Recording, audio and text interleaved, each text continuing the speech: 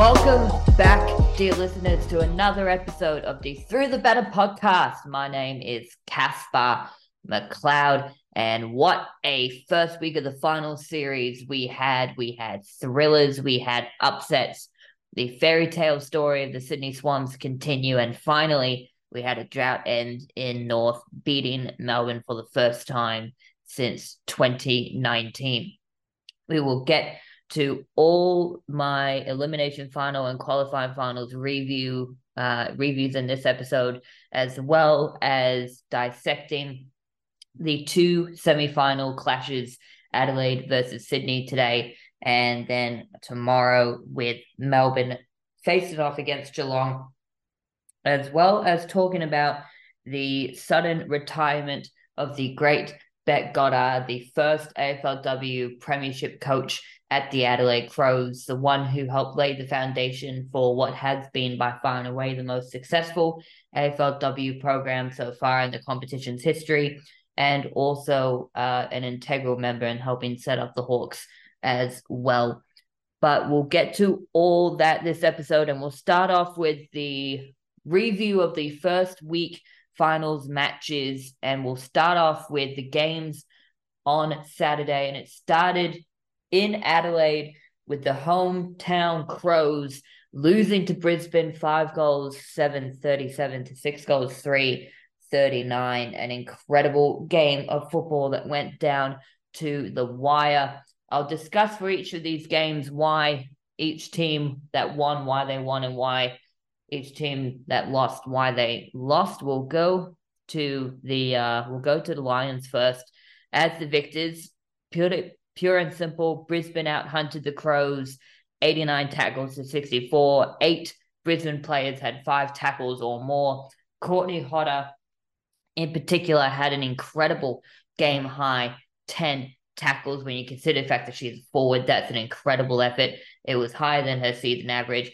Kathy Savak had 8, as well as Orla O'Dwyer also had 8 as the main leaders. They also had far more accurate goal kicking than the Crows, 6 goals, 3 to 5 goals, 7. They kicked in the second half 3 goals straight versus 1 goal, 7 in that same time period.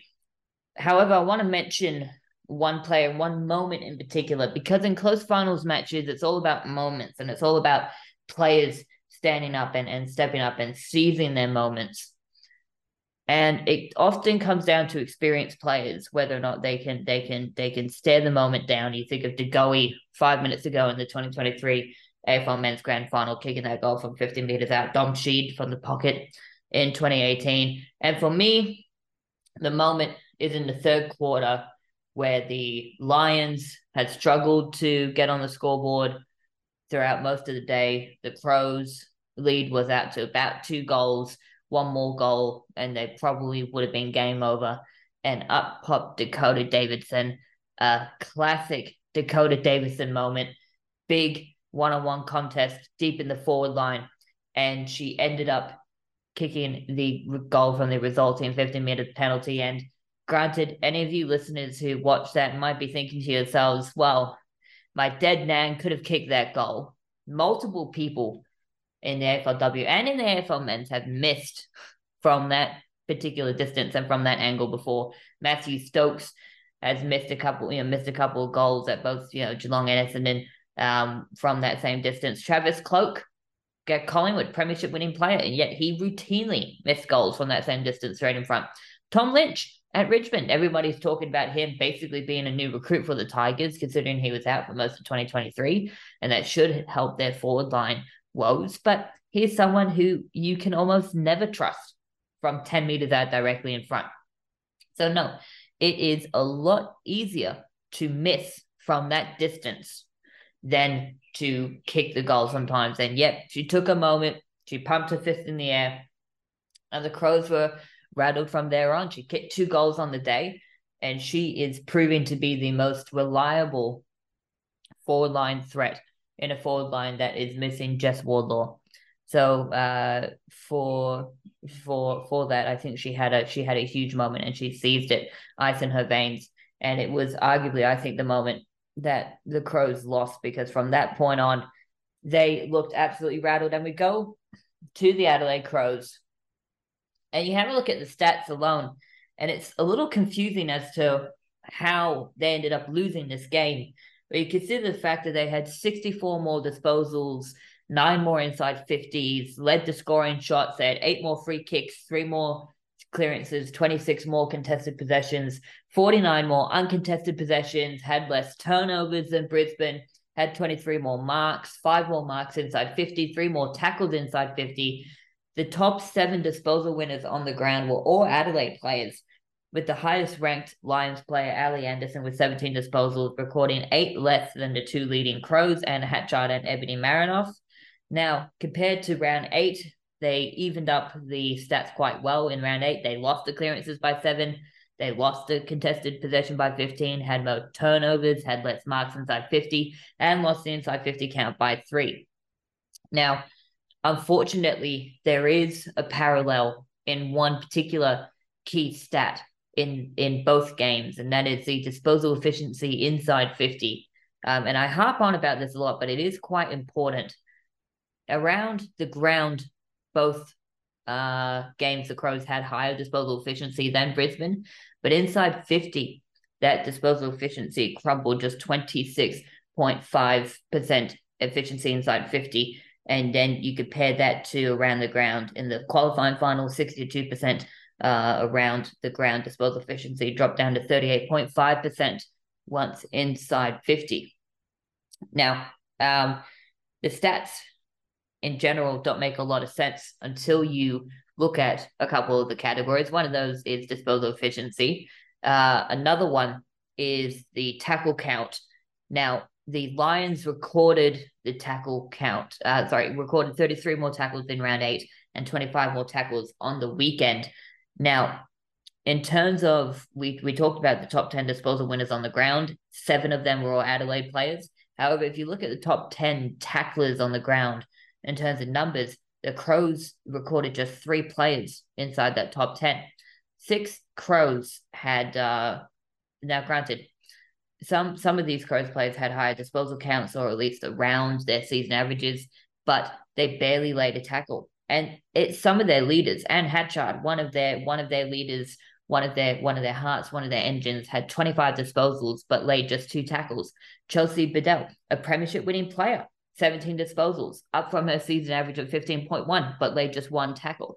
Najwa Allen, 14 disposals and 1 tackle. There are more names that I could add to this list, but those are just some of the standouts, the young and old leaders at the club who should be showing the way when it comes to tackling.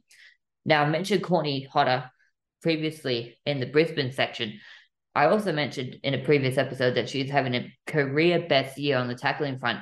She had almost as many tackles as she had disposals, 12 disposals to 10 tackles.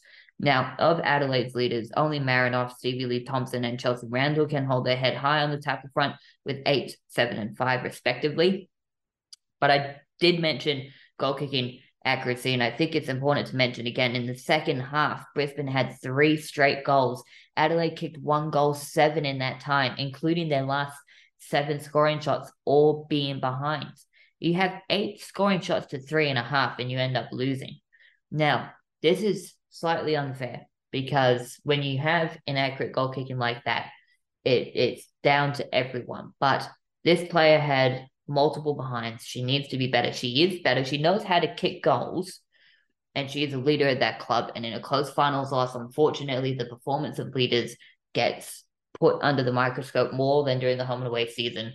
And I'm putting that microscope on Danielle Ponter, a 2-time premiership player in a close game, cannot not kick a goal if she has multiple scoring shots. She had a very good game in general, 17 disposals, 4 tackles, 5 clearances, 351 meters gained, but she just couldn't find the middle of the big sticks. And she's having a career best year on the goal kicking front. But as a leader at the Crows, which she now is, she has to perform better on the goal kicking front in a big final, especially when that final ends up being decided by less than a goal, as the entire team needs to do. But we'll go from the first Saturday game to the other Saturday game, and it's Gold Coast who lost to the Sydney Swans up at Heritage Bank Stadium in the elimination final, 6-5, 41 to the Swans, 9-4, 58. Now, I mentioned last week in the preview episode that the way to possibly beat the Suns would be to outmark them convincingly, considering how strong the Suns are in the air. And the Swans absolutely did that. They doubled the number of marks that the Suns had, 58 to 28. Inside 50, the Swans had 3 more marks than the Suns. And that was with their most dangerous player, Rebecca Privitelli, suffering a foot injury in the first quarter. Now, just on Privitelli, she was looking like she was in for a big night. She kicked an important goal early on after the Suns had a period of dominance for the first 5 minutes to get the Swans into the game. And she went up for a contest and she must have landed awkwardly and out for the game. Now she's back against the Crows this week. Hopefully she's fully fit and firing for her perspective and from the Swans' perspective as well. Chloe Molloy had an incredible game. I mentioned in the preview that potentially it would be a battle between her and Claudia Whitford, who could potentially decide this game. I think Molloy took the chocolates, and Whitford had a good game, 14 disposals, 7 tackles, and 4 clearances. But Molloy had 15 touches, 5 marks, 3 tackles, 1 clearance, and 3 pivotal goals. And if, dear listener, if you haven't seen the goal celebration that she kicked, that she had after somebody in the crowd yelled out 2-4-6-8, Chloe Molloy can't kick straight, just watch how she responds to that, because it's one of the most iconic goal celebrations in the AFLW history. And I love seeing that kind of fan and supporter interaction, especially when it's really positive like that. It's not always super positive, but it's just great, and it's great banter. And she more than proved the doubters wrong on that night, kicking 3 goals, 1. But there is another Swan that I want to mention, and I think she is a player who kind of encapsulates and personifies the Bloods culture of anyone can be an integral part of a finals successful team if they play their roles really well. And that is first-year player Tanya Kennedy, all the way from Donegal in Ireland. I don't know if I'm pronouncing that right. Any Irish listeners, I apologize. She turned 30 years old in July, and she just had her career best game against the Suns, rather. She had 22 disposals, 337 meters gained, 100 fantasy points, all career best numbers. She also had 10 tackles, which is an incredible amount, and only 2 below her career best of 12, which she recorded against the Dogs earlier in the year. Other Swans players had great nights too. Montana Ham had 10 tackles, career high. Laura Gardner had 30 disposals, easily the best on ground, although I should mention that is far below her career best of 40 freaking 1 disposals that she had against Brisbane earlier in the year. 41 disposals in a game of football, ridiculous. But I do want to mention Kennedy because, again, it's about that Bloods culture of everyone playing a role and stepping up. You could be a 30-year-old from Ireland who started playing senior footy this year and who only started playing the sport in any capacity in 2012 when she moved to Australia. And she had her career best performance in a final. And I should also point out the fact that AFL.com.au's Gemma Bestiani points this out. Kennedy had the shutdown roll on Whitford and limited her to her lowest disposal count since round 3 of season 7. Thank you, Gemma, for those great stats and a great performance from Kennedy. And a great performance from the Sydney Swans on a night where their magical season continues on for another week. But for every winner, there is a loser. And the Gold Coast Suns, well, I mean, they dominated for the first 5 minutes of the game. Watching that game for the first 5 minutes, I kind of thought the Swans were in trouble. They didn't allow Sydney to exit their back half, and they managed to kick the first goal of the game through their captain, Tara Bohanna. She had a great game of football, kicking 4 goals in general for the night. But man, the rest of the first quarter was disappointing. To go from 6-0 up to being 4 goals, 2-26 to 1 goal straight behind at quarter time is extremely disappointing. Now, granted, against Essendon in round 10, their disposal efficiency wasn't out of this world, 41.9%. But you compare that to against the Sydney Swans, and that inside 50 efficiency was down to 30.6%. Now, granted, against Essendon, the Bombers had an abysmal, well, I say an abysmal, it wasn't great, disposal efficiency of 37.5%. And the Suns, capitalized on the fact that they were more efficient inside 50 than Essendon in setting up that win. The Swans comparatively were clinical inside 50, sitting at 58.6% disposal efficiency. Now, I mentioned Tara Bohanna as the captain. I thought she had a great game. 13 disposals, 3 marks, 4 tackles, 2 clearances, just under 200 meters gain, a game-high 4 goals compared to a season average of 1.4 goals a game. She stood up in a final, couldn't drag her team across the line, but she had a huge captain's game, and she should be very, very pleased with herself, very proud of her effort, as should the rest of the club. Aside from that, no one really took the game by the scruff of the neck for Gold Coast, especially when it was on the line in the first quarter. Game was over by quarter time, let's be completely honest. It was a little, at times, like watching the Demons walk it out of the middle against the Bulldogs in the 2021's men's grand final, how easy the Swans were just walking it out of the middle, clearance after clearance after clearance. Indeed, 2 Sydney players had 5 or more clearances for the game, compared with 0 Gold Coast players. The Suns also lost the disposal count by 32, and yet lost the tackle count by even more, by 40. The margin may have been kind of close in the end, but make no mistake, Gold Coast were thoroughly outplayed. Speaking of a lopsided final, we go to Sunday's matches down the highway in Geelong. The Cats defeated the Bombers 7-9-51 to the Bombers 5-3-33. Geelong, the only home team to actually record a win in the first week of the finals, which is kind of interesting. We'll get to the Cats first. Now, while her sister struggled, we'll touch on that later, Georgie Prespakis had a great game. 23 disposals, kicked a goal, took a mark, 2 tackles, 376 meters gained, and a game-high 9 clearances. Going into this game, her season average was 6.8 per game. 9 clearances is an incredible effort from her. And it was Geelong leaders in general that had great games of football. Rebecca Webster had 23 disposals, up from a season average of 18.9 per game. Amy McDonald had a game-high 11 tackles, easily the best on the ground. If you combine the top 3 in the tackle count for Geelong, if you combine the number of the tackles that they had, that each of McDonald, Darcy Malone with 8, and Nina Morrison with 7 had, you would get a total that is 6 more tackles than the top 3 Bomber players combined. That is despite the Cats winning the disposal count by 48 and the uncontested possession count by 40. And let's be real, the game was over at halftime with a scoreline that read 7 goals, 749 to the Bombers, 2 goals, 113. And because of that dominance in the first half, Cats didn't have to kick a goal in the second half.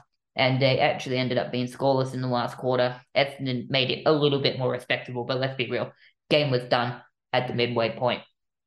Speaking of the Bombers, why they lost, it's really plainly obvious when you watch the game and also when you look at the stats. Playing against a team with finals experience, Essendon got found out horribly, losing most key stats quite comfortably. They lost the disposal count by 48. They lost the inside 50 count by 9. They lost inside 50 disposal efficiency percentage by 17%. Geelong won clearances by 3, winning the hitouts by 23. The Cats had 13 more marks, including 7 more marks inside 50 and 3 more contested marks. Although Essendon laid 13 more tackles, that's also partially because Essendon were always second to the ball throughout the game. The Cats had 8 more inside 50s than the Bombers. To put it simply, it was a complete smashing. Now, I mentioned her sister, Maddie Prespakis, had a much quieter game than her previous 2 outings against Geelong, and then her season average. She recorded 20 disposals on Saturday, still very good for an Essendon player. Her season average is 26.2 per game, and her previous outings against Geelong, she recorded 33 disposals back in round 6 and a career-high 37 disposals last season. Now, in that round 7 game last year against, in that season 7 game against Geelong last year, she recorded 10 clearances, which is an incredible effort, in a side that ended up losing. But in a high-pressured finals game, where she is one of the few players with finals experiences, she recorded 0 clearances.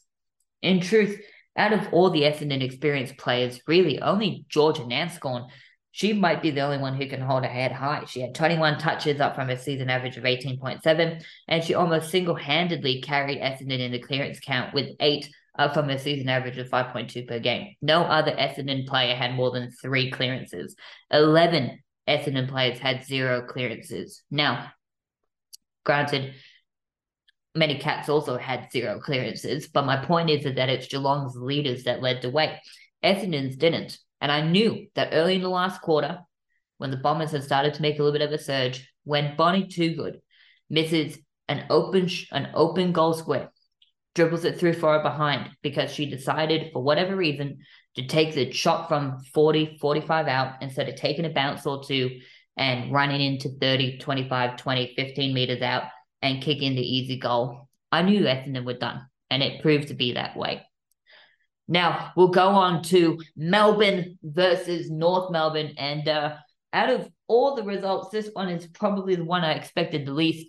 The Kangaroos ended up winning 7-8, 50 to 1 goals, 3-9. Now, I harped on last time about North's awful disposal efficiency going inside 50 and their lack of forward line options when they last played Melbourne the previous 2 occasions. They more than fixed that this time around. Earlier in the year, North's inside disposal efficiency percentage was 24% when they played against Melbourne. In the prelim final matchup last year, it was even worse at 22.8% or so. This time around, that percentage was up to 54.5%. Earlier in the year, they took just 1 mark inside 50. They took 6 this time around. Who would have thought that being better by foot inside 50 would create more chances? Their tackling in particular was ferocious. They had 5 more disposals and 15 more uncontested possessions and 6 less contested possessions.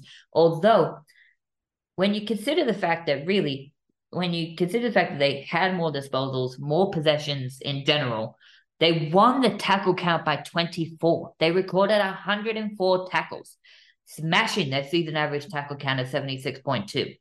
Now, I mentioned marking inside 50. Well, on Sunday, Emma King, a player I mentioned, needed to stand up, and she did, took 4 marks and kicked a goal. Alice O'Loughlin took 3 marks and kicked a goal. Talia Randall kicked 3 goals from her 4 scoring shots, also took 2 marks. And Bella Eadie kicked 2 goals and also took 2 marks. These aren't record-breaking numbers, but the sheer number of forward threats that this team has finally shown itself against Melbourne because the forward inside 50 efficiency has improved.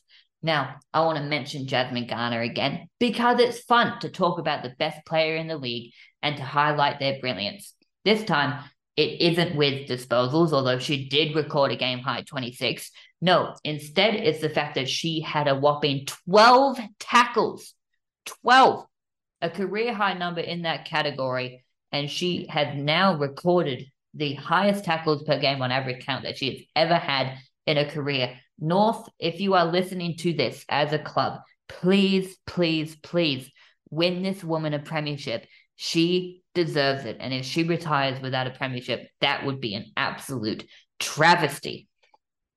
Now, from the most impressive performance of the first week in North Melbourne to easily the worst and the most puzzling, Melbourne. Now, since halftime of the game against Brisbane in round 10, Melbourne has kicked 1 goal, 7-13 against a combined 11 goals, 10-76. 13 points to 76 in that same time frame is ridiculous. Now, to be fair, they did fix a key category that was horribly lopsided in the loss against Brisbane. They got hammered in that game in the inside 50 count. They actually had more inside 50 than North Melbourne this time around, 35-33. But my question is, how do you have 4 scoring shots from 35 inside 50 for just 1 goal? And that is, to put it quite simply, a stat that I talk about a lot, and that is disposal efficiency inside 50, which was down to 28.6%. I want to ask this question, and I think it's a legitimate question. Did Melbourne players and North Melbourne players swap jumpers before the game? Because earlier in the year, it was the other way around. North had abysmal inside 50 disposal efficiency. Melbourne, it wasn't great, but it was a lot better than what North's were. North was 22 odd percent. Melbourne was at 38.9%. Maybe that masks some of their problems, the fact that North had an abysmal inside 50 percentage, and therefore they could, Melbourne could get away with restricting them to just 2 goals. But for me, the thing that was most glaring about Melbourne were the turnovers. I was seeing Melbourne players attempting kicks I've never seen them attempt before, with dumb mistakes, costing them repeated inside 50 opportunities. Against North in round 8, they had 5 less turnovers. On the weekend, that number was 72-60 in favor of Melbourne. Melbourne had 12 more turnovers than North. Despite losing the tackle count and the disposal count somehow, which should be impossible, I do want to mention one player which I thought had a great game, Shelley Heath. She had a career-high 11 tackles, but truthfully, only 2 Melbourne players recorded more than 20 disposals, Olivia Purcell and Tyler Hanks. Far too much was left to far too few. Now, granted, they do have a chance to turn it around against Geelong, but they have fallen into a hole, and it is a horrible, horrible time for this to happen. Just want to mention something. North Melbourne had 11 players record 5 tackles or less than 5 tackles throughout the game, which may sound like a lot. Melbourne had 16 players who recorded 5 tackles or less. If I was the coaching staff at Melbourne, I would be telling the girls, bring your mouth guards to training and prepare to get dirt on your knees, because it is going to be brutal. Brutal. You cannot be losing the tackle count and the disposal count in a final, especially when you're the favorite going into it. Now, before we get stuck into the semi-final tips, I do want to mention the great Bec Goddard announcing her retirement after coaching the Hawks for 2 seasons, as well as coaching the Crows to their premiership success back in season 1. Now, is she the best AFLW coach in league history? I would still argue that's Craig Starcevich, because he's been around the longest, been around since season 1. He's kept Brisbane thereabouts in the finals hunt. They most years they've been either prelim finalists or they've been grand finalists. I think 2020 was the exception where they I can't remember if they made finals or not, but they weren't near it that year. But aside from that, they've been thereabouts. But I do think that Bec Goddard is potentially the most important, and she will go down in history. Not just the first premiership coach in the league's history, but the first woman premiership coach in league history, the one who helped establish the Crows as a dynasty, with a lot of their players coming to Adelaide that would go on to win 3 premiership cups, having gone there in her first 2 seasons, and helping to instill that culture of success at the Crows that has become their mainstay. And at Hawthorn, though they had 3 wins in both their first year and their second year, their percentage improved greatly. So I wouldn't be surprised if in a year or 2, the Hawks are having final success or maybe even premiership success. And again, if that happens, they could probably come back to Bec Goddard. I wish her all the best in retirement for whatever she decides to do next. She's been a great AFLW coach, and hopefully she decides to come out of retirement and help another team in future. But that leaves Hawks as the 4th club looking for a new coach in 2024. The coaching landscape is sometimes a bit of a carousel and a bit of a roller coaster, and that's exactly what it is shaping up to be this off-season. But before all that happens, we have semi-finals footy to tip, and it starts off today, this afternoon, at Norwood Oval in Adelaide. It's the Crows and the Swans. Now, normally I discuss previous encounters between 2 finals teams playing against each other, but this is a little bit weird because they've never played against each other, which means that the first time that they are actually meeting is in a semi-final. This competition and its weird short 10-round seasons, I tell you. Anyways, Adelaide, if you look at the most key stats categories, lead the Swans in most of them, but a couple of them are really, really close when you consider the fact that the Crows finished the season as the best team and the Swans were fighting for a spot in the 8 late in the last day of the season. For me, this game is decided up forward. What can Caitlin Gould, who has kicked an average of 1.6 goals per game this year, Danielle Ponto with 1.5 goals per game, and Eloise Jones with 1.5 goals a game, do to counter the dynamic duo of Chloe Malloy, who is fresh off a bag of 1.5 goals per game this year, and Rebecca Privatelli. Hopefully she's at full strength from the Swans' perspective. And she's good for 1.4 goals per game this year. Now, there are important players in this game, obviously for both teams, but I do want to mention two in particular: the tackling machines of Ebony Marinoff with 9.9 tackles per game on average, and Laura Gardner with 9.1 tackles per game this season, and also happened to double those two players as clearance beasts as well, with Gardner averaging 5.9 clearances a game to Marinoff's 5.2 clearances per game. Perhaps the game will come down to which of these two players can have a bigger influence on the game, but for me, it comes down to the battle of the forward line, and as good as the Swans were against the Suns, they did get torn to shreds by Bohanna, who kicked 4 goals, and she was just one dangerous forward option. The Crows have many, and when they can kick accurately, it is almost impossible to beat the Crows. I do also want to say that the game against Brisbane last weekend was Adelaide's first loss in South Australia for the season, which I don't think will help the Swans all that much, because I can tell you they will be fuming that their first loss at home all year was in a final. A streak has got to end sooner or later, but once it ends, doesn't mean that a new streak can pick off where the old one left off. And I think the Crows will get the win here. Finals experience will prove for plenty, and Adelaide will get the win by 10 points.